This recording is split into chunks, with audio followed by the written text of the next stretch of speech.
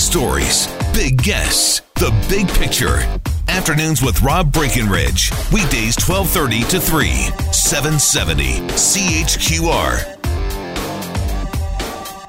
All right, well, today the Americans following in the footsteps of Canada and announcing that they are going to ban Russian oil and gas products. So this is significant. Obviously, look, the U.S. does import more Russian energy than does Canada. Still less than 10% in the United States, but it is significant. It is a significant amount, and it is going to add to the pressure right now on global supply. We're likely to see higher prices as a result.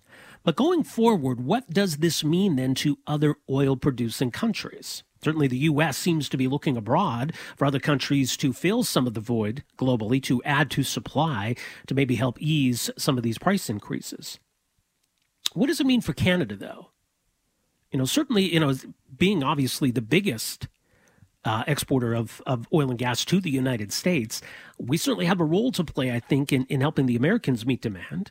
And I think globally, this came up this week. Latvia's ambassador calling on Canadian natural gas imports to help Europe reduce its reliance on Russian energy.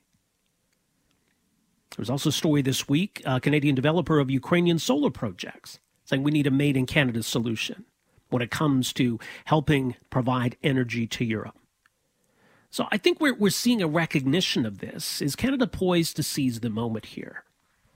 And what might that look like? Joining us for some thoughts on some of these big picture questions, very pleased to welcome in the program here this afternoon, Cody Battershill, of course, founder of Canada Action, CanadaAction.ca. Cody, great to have you with us here. Welcome to the program. Thanks, Rob. Thanks for having me. Obviously, this is an important moment in world history here that we're kind of living through, it feels like. But I think there is potentially an opportunity here for Canada to help address the situation that this crisis is creating. What do you see as the crisis, as the opportunity here? What does this all potentially mean from a Canadian perspective? Absolutely, Rob. First and foremost, this is not about commerce. This is not about profit. This is about trying to help the Ukrainian leadership, asking for sanctions on Russian oil and gas, helping Latvia, helping our allies and partners around the world. You look at Boris Johnson talking about getting the UK off of Russian oil and gas. You look at NATO. You look at Elon Musk saying we need more oil and gas. Even if it hurts Tesla in the short term, we cannot replace Russia's oil and gas with wind and solar today. And I'm pro-wind and solar. I'm pro-renewables. I'm also pro-reducing emissions. But I'm also pro-reality. And the reality is Canada has an important role to play. Oil and gas, potash, uranium, agriculture, mining, forestry products, all of the above in strong demand. And now we need to think strategically for the future. Where should the world be buying these important building blocks of modern society from? And I think it's Canada. And I think we need to have this honest conversation. Pipeline obstructionism in our country has meant that today we're not exporting oil and natural gas to Europe. We don't have the opportunity to do that unless we sell it through the United States. And I think we need to honestly talk about that and how we're going to fix that for the future as quickly as possible. Yeah. And it feels like there were a lot of voices that were sort of warning of exactly this kind of situation, that this was the sort of thing we needed to be laying the groundwork for and not wait until we were in the midst of a crisis to realize this. I think, unfortunately, that didn't happen. Maybe this marks a turning point. Maybe this marks a bit of a wake-up call, but it does feel like we're playing a bit of catch-up here. It does, and it's unfortunate. I've been talking about energy security and the environmental benefits of Canadian oil and gas now since 2010, when Lush Cosmetics was opposing Canadian pipelines in Vancouver, but not doing the same thing anywhere else. And we don't need to look back and place blame solely. We need to talk about that constructive strategy to move forward. That means reducing polarization and being honest. Heat pumps and electric buses is not the answer. We need more than just that. It is a part of the answer, and that means all energy. When we look forward, we had 18 LNG facilities proposed in 2011. Today, one is under construction. We had Energy East, which could have got more Canadian oil to Canadian consumers, and it would have been a direct conduit to export Canadian oil to Europe. That was canceled. And recently, there's the LNG project in Saguenay, Quebec that was canceled. That would have helped supply Europe as well. So now, how do we marshal our ingenuity, our innovation, our people, our talent, our passion for responsible development to get Canada on the global stage and not just selling our energy within North America? Well, and I think we're waiting to see or hear if there's, a request from the Americans to increase production, or if the White House is prepared to, to reach out to Canada. But it certainly seems like other countries are paying attention. Like, why isn't Canada doing more? Why can't Canada do more? Is it possible that, that we're going to be kind of dragged into this, or that other countries are looking for Canada to show some leadership, that we'll be hearing those kinds of requests?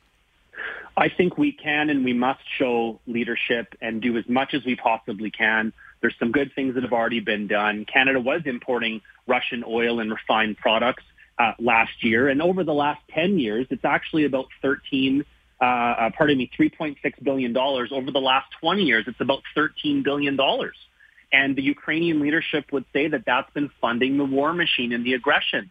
It's International Women's Day today, and I have to give a shout out to our Canadian women working in our resource industries, and all Canadian women across the country, but also the strong Ukrainian women and their strength right now in their country, trying to help their families and defend their country. And Canada, that's a part of the conversation about our leadership on social progress, equality, transparency, our values of democracy, our focus on climate. We are the most climate-focused oil and gas industry on earth. The IEA is talking about how we're going to need oil and gas for years to come. They'd like it to come from climate-focused countries like Canada reducing emissions. So let's get the obstructionists and the know-everything groups out of the way and talk about advancing wind, solar, oil, gas, hydro, nuclear, biofuels, uranium, all of the above. And then we also got to talk about potash and the other components of modern life, food, materials, and energy, and how Canada can really seize this opportunity to help families and to help strengthen global security and global values of democracy. Yeah, and I think a lot of that needs to happen. A lot of it is medium to longer term. In the short term, do we have the ability, do we have the room to pivot? If we're asked to produce more, if there's an increased demand for Canadian product, do we have the ability, is it your sense, that we could, in the short term, increase production, that we could get creative in finding ways of getting that added production to market? I think if all of our governments came together to sit down with our responsible energy industry across all segments of that industry and mining and everything, if we all came together and sat down and talked about what we could do and what it would take and what are the guarantees that something's not going to be changed in a year or two, these are big decisions. It hasn't been great for our industry in oil and gas for many years now, and pipeline obstructionism being one of the keys. We were selling the world's cheapest oil back in 2018 when the differentials were $50 because of a lack of pipelines, even though we had the highest commitment to environmental improvement and climate leadership. So we need some certainty. And I know that just like we built the railway, just like we built our highways, just like we've built our great country, we could get together to look at opportunities to increase production, to support Canadian oil and gas producers so that we can get more production to the world. And it's going to mean fast-tracking some infrastructure. We had Northern Gateway, Energy East, Line 5 is still up in limbo. There was, again, 18 LNG projects, including one that was recently canceled. And the groups against those projects will not have an honest conversation about substitution. Keystone's a perfect example. Since that pipeline was originally proposed until today, oil demand around the world up more than 10 million barrels per day, and blocking that pipeline did not keep a single barrel in the ground, but it helped other producers. That's what we need to think about for 6 months from now, 2 years from now, 5 years from now, as the world's still using oil. How do we strengthen security and share our values? Absolutely. We'll leave it there. Much more is mentioned. CanadaAction.ca. Cody, always appreciate the perspective. Thanks for joining us here this afternoon. Cody Battersail, founder of Canada Action. My name is Rob Breckenridge. We are back with more right after this.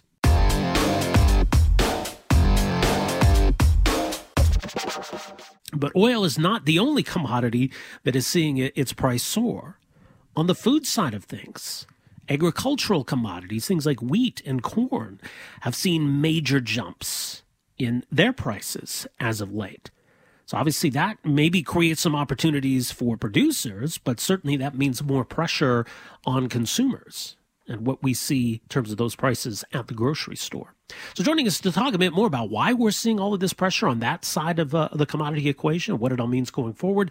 Very pleased to welcome to the program here this afternoon, Sylvain Charlebois, Professor of Food Policy at Dalhousie University, Senior Director of the Agri-Food Analytics Lab. Professor Charlebois, great to have you back with us here. Welcome to the program. My pleasure. Maybe, I suppose, in a way, a lot of this mirrors what's happening with oil, where supply and demand are out of whack, and we're seeing prices rise. But what specifically is happening on the agricultural commodity side that's leading to these surges? Well, it's Vladimir Putin's gift to the world, a Russian-induced super cycle. That's basically what we're seeing right now. Everything is up, although things have calmed down the last 48 hours, thank goodness. Oh, really? The wheat is actually down a little bit, but it's over $12, which is really, really high in terms of futures for the month of May. Corn is up, barley as well. Obviously, it has a lot to do with the fact that region, in particular Ukraine and Belarus and Russia, are big producers of these grains, of these commodities. And, of course, also what's being hit are fertilizer prices as well. And that's something we don't necessarily see out in the markets because a lot of these things are related to private contracts. But farmers in Alberta and elsewhere need fertilizers to increase yields. Prices are very good, very attractive, but to take advantage of market conditions, you need fertilizers, and fertilizers are super expensive, which is why a lot of people are concerned about agricultural productivity for the northern hemisphere over the next several months. Yeah, and it's interesting because I didn't realize, maybe a lot of people don't realize how important Ukraine is when it comes to wheat and corn. They're amongst the top producers globally, certainly when it comes to, legumes, for example. Russia pulses as well. Russia's a big player. So with one invading the other, that's a lot of disruption, isn't it? Yeah, no, absolutely. And don't forget sunflower as well. Actually, Ukraine is a huge producer of sunflower as well, for oil and everything. No, it's not great. I mean, we often say that Ukraine is actually the breadbasket of Europe. It does produce a lot of commodities, but also it's right next to the Black Sea, and the Black Sea is that portal that actually links that region to the Middle East and of course Europe. And really, if there are shortages of anything, I suspect that the Middle East will be hit first, followed by Europe, and eventually North America. I mean, we do produce a lot, and I'm not convinced that supplies are going to be an issue, but prices are going to be an issue. I mean, everything is interconnected around the world. Some people may wonder, well, we grow wheat here, who cares? Yeah. Well, actually, if wheat is expensive in Ukraine, guess what? It's probably going to be expensive in Canada as well. And so that's why processors, any company involved in food supply chain will probably have to revise budgets and costing as a result of what's going on, if the conflict lasts. Right.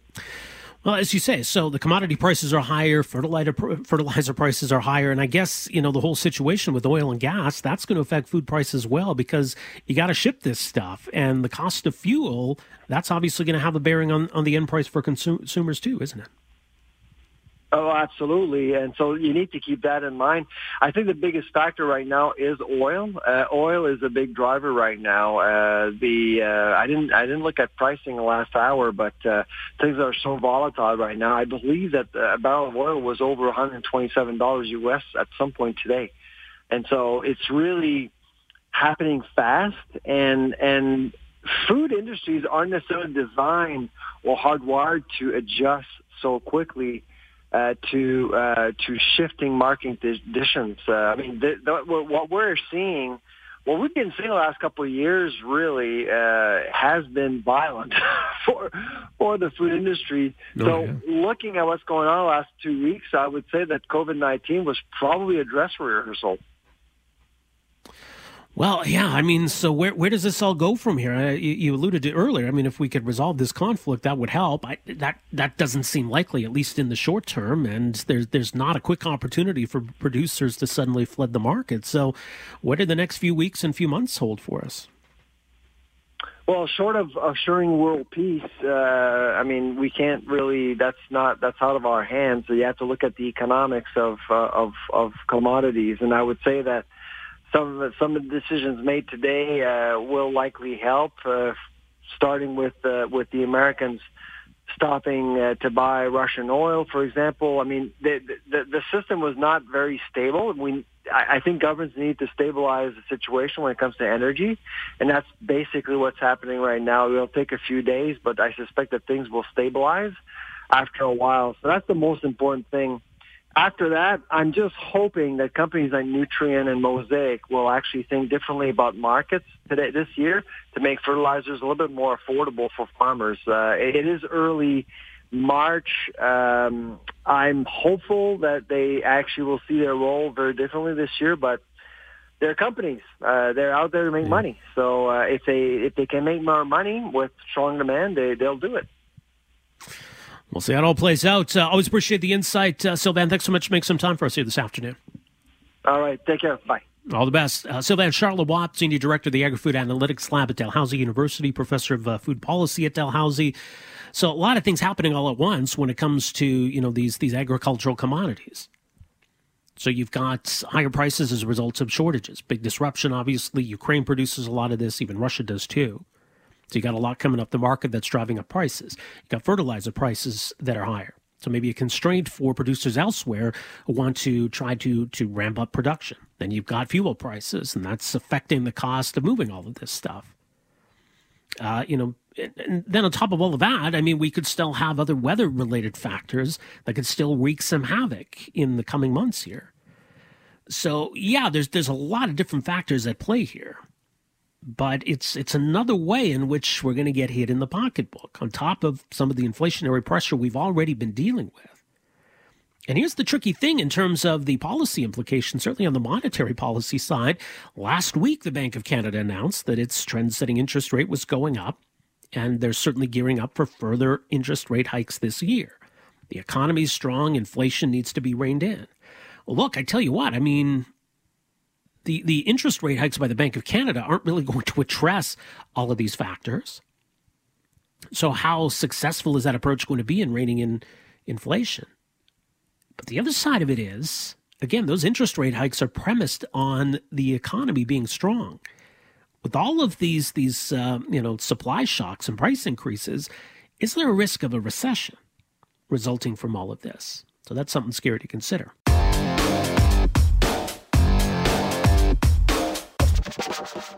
I want to revisit a plan that was presented shortly after the federal election. And obviously, this wasn't the kind of thing you would drop before a federal election, lest it be politicized. However, that may be the result anyway.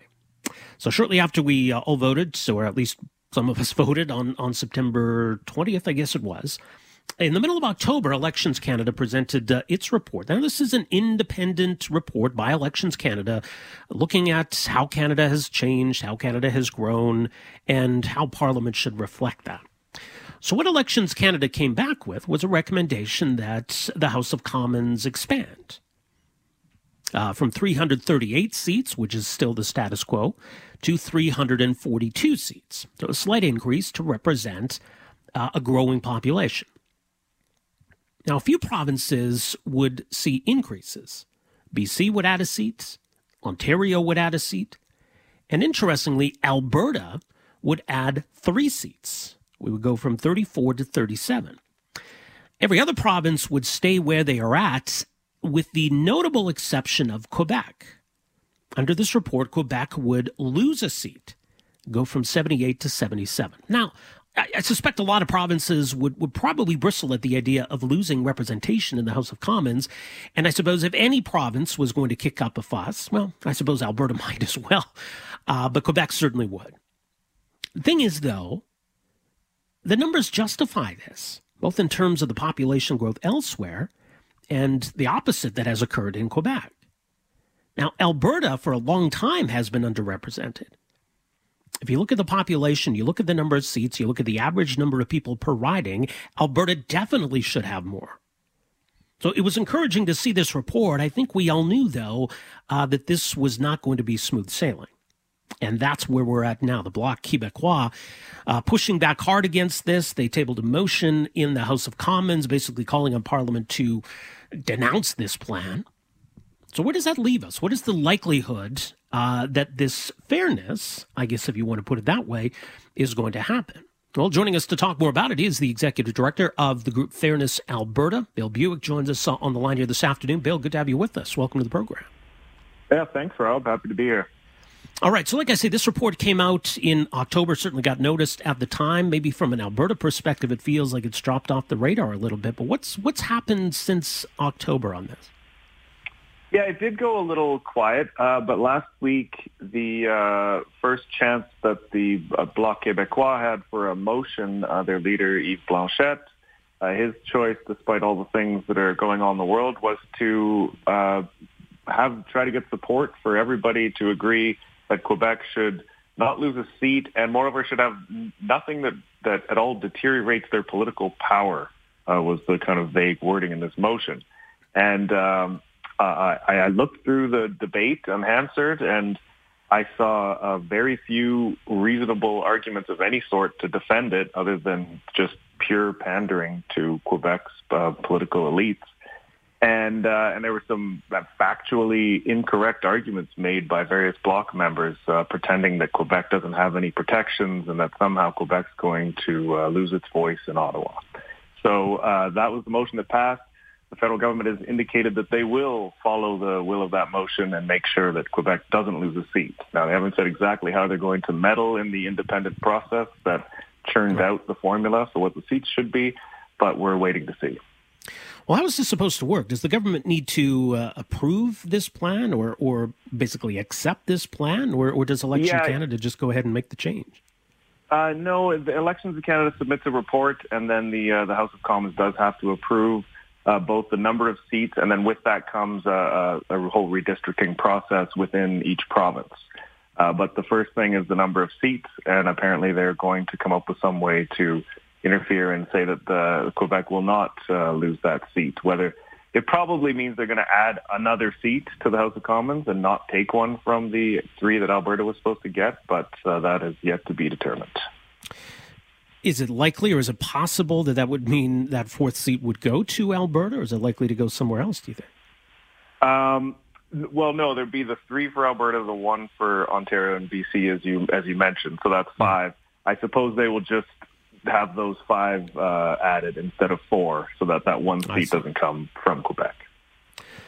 I mean, is that still a win for Alberta? I mean, if we get these additional 3 seats, I mean, how hung up should we be on whether Quebec has 78 or 77? Well, every time, first of all, Alberta, BC, and Ontario have been underrepresented for a very, very, very long time. And that's somewhat to be expected given that we have all these constitutional deals cooked in, like the Maritimes getting as many as their senators. And then more recently, the 1985 rule that protects some of Saskatchewan's seats and some of the other provinces, as well as Quebec. So Quebec has the 1985 grandfather rule, which makes sure they never get lower than 75. Then in 2011, when the government brought in a whole bunch of new seats to help get Ontario, BC, and Alberta closer to being fair, they also put in a rule for Quebec explicitly. It didn't say Quebec, but it says any province that was overrepresented will never become underrepresented, and the only province that could ever happen to is Quebec. So there's a rule in place ensuring Quebec gets extra seats from the 1985 rule and from this representation rule from 2011. This is basically almost the only seat they could possibly lose, and that's just what the formula said. Quebec is still overrepresented even if they lose this 1 seat, so they don't need that extra seat. And so that's what the rules said, and it seems pretty clear to me that it's only fair to stick with those rules and just, to accept that Quebec is still overrepresented and have some sympathy for Albertans and Ontarians and British Columbians who have much bigger ridings with much less voice. So just to be clear, so the guarantee for Quebec, as you say, it's kind of a floor. I know the Charlottetown Accord would have given Quebec a percentage of seats, but right now it's a hard number then, 75? Yes, everybody what they had in 1985. So Quebec had 75, and some other provinces had a couple more than they would be eligible for now, given demographic shifts. But there's no way they could go below 75. And then again, because of this, they'll never be underrepresented rule. They can't ever be underrepresented. So I don't know how much more protection we could possibly need for any province beyond that. So why did they get 3 more seats? It was actually under Stephen Harper. That was the last time we added seats to the House of Commons. Alberta did get more then, but Quebec got more then too. Right, and that was partly this kind of horse trading situation, I think, where they said, given how much more these English Canadian provinces are about to get, we'll put in this rule for Quebecers that at least guarantees you won't ever become underrepresented, even by a little bit. And so this seems like it should be more than enough protection for Quebec's interest. I sure wish Alberta had a rule like that. And so it's just kind of galling to see Ottawa just twisting itself up into pretzels to make sure Quebec's even more overrepresented than what Elections Canada has proposed according to the rules, with no regard for the underrepresentation that will remain in Alberta, Ontario, and BC. Well, that's the thing. I mean, I suppose the whole concept of fairness can be somewhat subjective, but if we're talking about representation, there are numbers here to back this up. This is a very objective exercise where it's pretty clear that Alberta has been underrepresented. So let's talk about why that matters ultimately, because yes, Alberta should have more seats in the House of Commons. Why is it important that we are adequately represented? Well, because there are different interests across the country, and the one that's kind of crystallized for me that I think people don't often think of, I mean, yes, there's Western Canada, Central Canada, Eastern Canada, French and English, but for me, the underappreciated coalition that I think should be speaking up for itself and thinking of themselves as allies more often is Ontario, BC, and Alberta. They're the 3 productive provinces, the 3 growing provinces. I mean, really, if Canada's going to have a prosperous, productive future, we should kind of be following their lead. But instead, Ottawa seems to constantly be obsessed with Quebec and often the Maritimes. And it's just a kind of a loser mentality to be always focusing on that instead of trying to give the tools to the growing, productive parts of the country, the tools they need to really make Canada thrive for the next 50 years.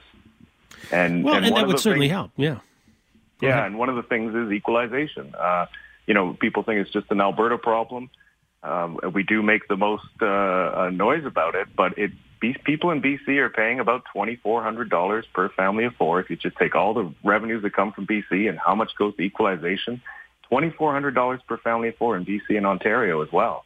And they're paying almost as much as us, but they just kind of don't really think about it. So we're really trying to get people to kind of stop expecting the status quo from Ottawa, which is obsessing over Quebec and interests like the Maritimes, and start thinking about, positively about growing the country and where the resources need to be to have Canada be a significant player in the next century.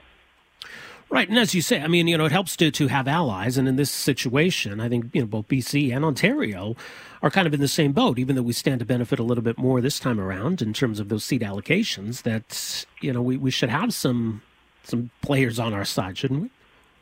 Yeah, just the overweighted political influence of the folks east of the Ottawa River is just not really healthy for Canada's long-term benefit. And when it comes to something like an equalization vote, well, guess what? You might have 65% of the people on board, but you only have about 58% of the seats. It's just, you never quite have as much influence in Ottawa as you would if the seats were more evenly balanced. And so the bigger issue is the Maritimes are highly overrepresented. I don't really have any issue with the territories each having a seat, even though they're just so vast that they should definitely have 1 MP per territory. But we're already outnumbered by the Maritimes being overweighted, and just seeing Ottawa go such lengths to interfere with the process protect the seat for Quebec on top of it is just frustrating. And I feel like people should be aware that Quebec has more than enough protections. And it's kind of, I almost spit out my coffee when I heard about Blanchet worried that Quebec's going to lose its influence in Ottawa. That's just not a concern. But what is a concern is Alberta's lack of influence in Ottawa. And I think we need to get BC and Ontario realizing that we are the ally they should be lining up with on a lot of these issues. Yeah, absolutely. All right, much more at fairnessalberta.ca. Bill, appreciate you joining us here this afternoon. Thanks for this. Thanks, Rob. Anytime. All the best. Bill Buick, Executive Director of the group Fairness Alberta. So calling attention to what's going on here, which is that it now seems likely that Quebec isn't going to lose a seat. So we have this motion that was voted in the House of Commons. The press secretary to the Intergovernmental Affairs Minister came out and said that the government rejects any scenario where Quebec loses a seat and is working on a way to ensure that does not happen. So I think Bill's right. It is kind of laughable to have the Bloc Québécois leader expressing this fear that Quebec is going to lose influence. That's not likely to happen. Look, the numbers don't lie. The case for Quebec going from 78 to 77 MPs is sound. I get to the government, it's politically problematic. Who wants to be the government that took seats away from Quebec and therefore lost votes in Quebec? Right? I mean, Stephen Harper in 2011 added 3 seats to Quebec. That's when they went from 75 to 78. Maybe if he'd only done 2 at the time, it would be a moot point. I don't know. Look, the important thing is that Alberta still get additional seats. But maybe if this part of this report isn't going to go ahead, it does weaken that, or at least waters it down a little bit. So we'll see what all happens here.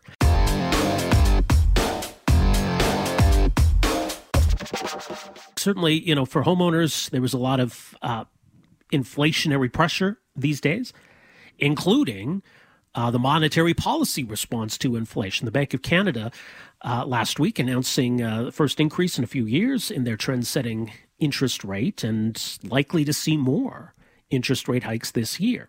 Now, hopefully that will rein in inflation, but in the meantime, it is going to mean those with mortgages, or at least on variable rate mortgages, paying more. And for other Canadians servicing other debt as well. Some new data from the Angus Reid Institute finds that this is putting a lot of pressure on homeowners. Budgets already squeezed by mortgages. 3 in 5 Canadian mortgage holders say their payments crowd out other portions of their budget. And a lot of renters say the same thing. So joining us to talk more about what impact this is all having, very pleased to welcome to the program here this afternoon, Shachi Kurl, who is president of the Angus Reid Institute, more at angusreid.org.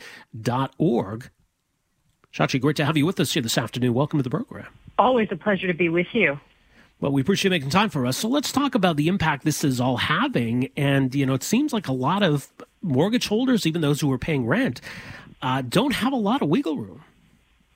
No, they don't. And that wiggle room, what little they had for those that had not very much to begin with, is now being squeezed by the dual realities and impacts of 2 years of a pandemic and the impacts on global supply chains. So we're seeing food costs rising, other costs rising, and now, of course, the impact of the terrible invasion of Ukraine by Vladimir Putin, which, of course, as we know, has sent the cost of petroleum, oil, and gas skyrocketing. I'm talking to you. You're in Alberta. I'm in BC. A liter of gas now, just regular 87 grade gas, $2.09, $2.09 a liter. So not really the best place to be driving your F-150, although a lot of folks do, and they rely on those if they're small business owners and others. All of that to say, this is it's one more heavy weight. It's like you're at the gym, you're working out with your trainer, lifting as much as you can, and now they've just put a little bit more and a little bit more, and it's starting to become too much of a lift for homeowners, and by the way, for renters as well. Yeah, and it's important to think of them as well. I mean, we think of mortgage rates, obviously, as those who hold those mortgages, those who own homes, but obviously rental properties also have owners, and they also have mortgages, and so that's going to translate into higher costs for those who are renting. And yeah, we see a lot of the similar kinds of pressures, both for homeowners and for renters. Well, the cost pressures and the upward thrust of cost and the downward pressure that it puts on both mortgage payers and rent payers are similar. What is different, of course, is chances are, particularly in places like Edmonton, like Calgary, where the real estate market hasn't been as bananas and hot as it has been in other parts of the country, although it is rebounding. What we're seeing is, maybe more people actually own than rent. In Canada's biggest cities, that's not necessarily the case anymore. You can be earning a decent income and still choosing to rent because the cost of even getting into the market is so prohibitive, or the competition to get in is so prohibitive. Either way, we know, for example, that renters tend to be lower income, so any upward cost for them is something that they are, by dint of earning less income, that they are less able to absorb. If you're a higher income earner and you're carrying a mortgage, you're really finding yourself thinking now not just about, well, if interest rates go up 25 basis points as a one-off, maybe that's $12 or $13 a month, you can absorb that. But if we see, for example, from the central bank, another 3, 4, 5 interest rate increases over the lifetime of that homeowner's mortgage in the short term, if you're on a 5-year fix, this is going to get a little bit scary and precarious for you. I think a lot of homeowners are going to start looking at, how much do I have left on this thing, and how much can I pay down before I have to go back to the bank to renegotiate? Yeah, you do see some differences between owners and renters on the question of, you can manage your payments quite easily. 42%, so a minority of homeowners are willing to give that answer. Only 26%, so barely over a quarter of renters are able to give that answer. So that leaves a lot of Canadians, as we talked about earlier, without that wiggle room. So it means watching spending, limiting spending, maybe even cutting back elsewhere. Well, watching the extras is already something that's happening for almost half of mortgage payers. And then for another significant segment, about one in 6, they're already saying, you know what, it's curbing my lifestyle. It's already making things tight. There are trade-offs that had to be made, or it's a real struggle to make ends meet. Now, you have folks who because we have generally been a home-owning country in Canada, people often feel like there's a pressure to get into the market. Well, once you're there, of course, you've got to meet the lift. You've got to make those payments. And so you do find that particularly for about 1 in 6 mortgage payers in this country, that is becoming an increasingly difficult lift to make. For the rest, they're watching the bottom line. Everyone's watching the bottom line these days, but they're keeping an eye on it perhaps a little bit more closely than they would have in the past. Yes, indeed. Well, more on all of these numbers as mentioned, angusreid.org. Shachi, thanks so much for making some time for us here this afternoon. Appreciate it. My pleasure. Thanks for having me. Take care. Shachi Kurl is president of the Angus Reid Institute, angusreid.org. So this latest research on cost of living and what it means to homeowners and home renters, because the pressures, I suppose, are similar. Different in some ways, obviously, but some common threads there for sure. And yeah, I mean, in a historic context, interest rates are still quite low. But at the same time, housing prices are a lot higher as well. So that's something else to factor in is, the size of these mortgages. So, yeah, the rate is still lower than it's been in the past. But, the prices are way higher. So not a surprise that you see that pressure. And again, I mean, it's not something the Bank of Canada is oblivious to. But obviously they've decided, look, we got to tackle inflation here. The concern, though, is what if this doesn't work? Because there's so many external factors that are affecting inflation, we could end up with kind of the worst of both worlds potentially here. And so that's a real concern. Thanks for downloading and listening to the podcast. Don't forget to subscribe, rate, and review for free at Apple Podcasts, Google Play, or wherever you find your podcast. You can also find me on Twitter at Rob Breckenridge, and you can email me, rob@770chqr.com. Talk to you next time. Afternoons with Rob Breckenridge. starting at 12:30 on News Talk 770 Calgary.